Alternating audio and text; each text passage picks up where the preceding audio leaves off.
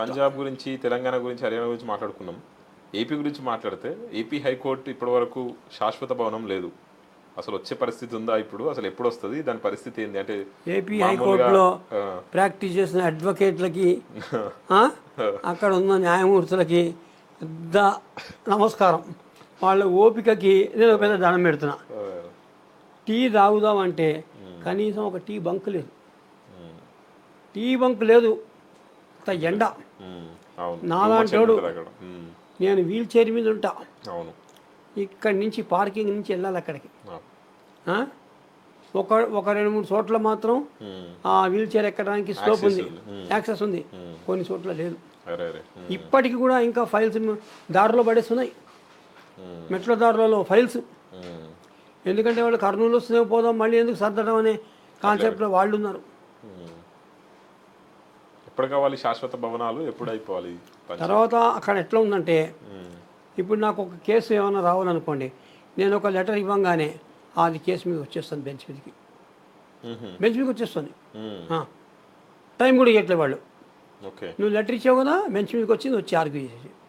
అడ్వకేట్లు రావట్లేదు సార్, అక్కడ ప్రాబ్లం అది. No more postponements. No more postpone కాదు, అటువంటి ఫెసిలిటీస్ లేని హైకోర్టులో అడ్వకేట్లు వచ్చి ఆర్గ్యూ చేయడానికి భయపడుతున్నారు. ఓ మందు లేదు, మాకు లేదు, దెబ్బ తగిలితే. బస్సులు ఉన్నాయి, 2 బస్సులు లాస్ట్కి వస్తాయి, 6 గంటలకు వస్తాయి. పొద్దున 9:30కి ఒక బస్సు వస్తే రాత్రి 6 గంటలకు వస్తాయి. మధ్యలో నో ట్రాన్స్పోర్ట్.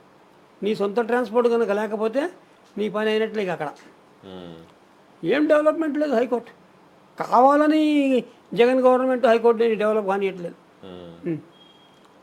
కావాలని చేయనీయట్లేదు. మాకు అక్కడ పోవాలి, అమరావతి పోవాలంటేనే ఒక ఏడుపు. అమ్మ బాబుని మనం పోలేమురా బాబు అక్కడికి. పెద్ద టాస్క్, చాలా పెద్ద టాస్క్. నేను కేసు ఆర్గ్యూ చేసి గెలిచి వచ్చా. ఆ రోజున టోటల్ కోర్ట్ హాల్లో ఉన్నది 4 అడ్వకేట్లు. టోటల్ కోర్ట్ హాల్లో తెలంగాణ హైకోర్టులో ఒక్కొక్క కోర్ట్ హాల్ ఉంటారు 40-50 మంది. కిక్కిరిసిన జనం ఇక్కడ. హౌస్ఫుల్ లెక్కనే ఉంటుంది. అక్కడ సపోజ్ ఏదో 12 నెంబర్ కోర్టు, ఏదో కోర్టు, మొత్తం 4.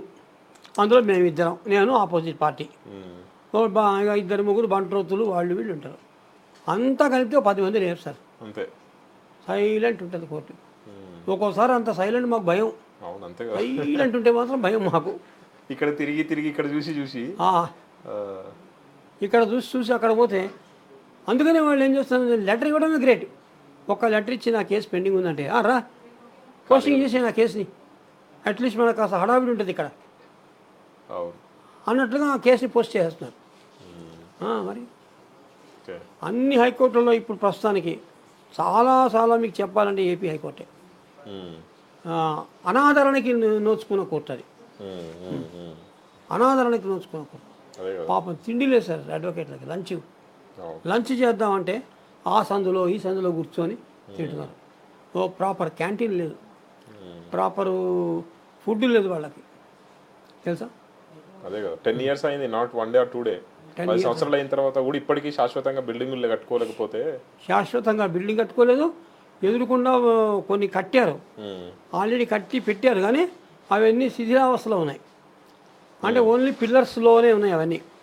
పిల్లర్స్ స్టేజ్లో చంద్రబాబు నాయుడు కట్టిన అవన్నీ. ఇంకా వాటిని ఇంకా ఫినిషింగ్ చేయట్లే.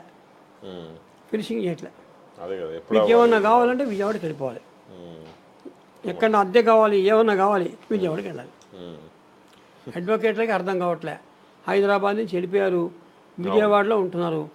మొత్తం నవీన్ ఎన్ని కిలోమీటర్లు అని మనకి విజయవాడ నుంచి అమరావతి అయితే దాదాపు నేను అనుకుంటా 16 కిలోమీటర్లు. 16 కిలోమీటర్ల దూరం. అంత దూరం పాపం వాళ్ళు రావాలి. చాలా కష్టం ఉంది అక్కడ. Right, all good, thank you sir.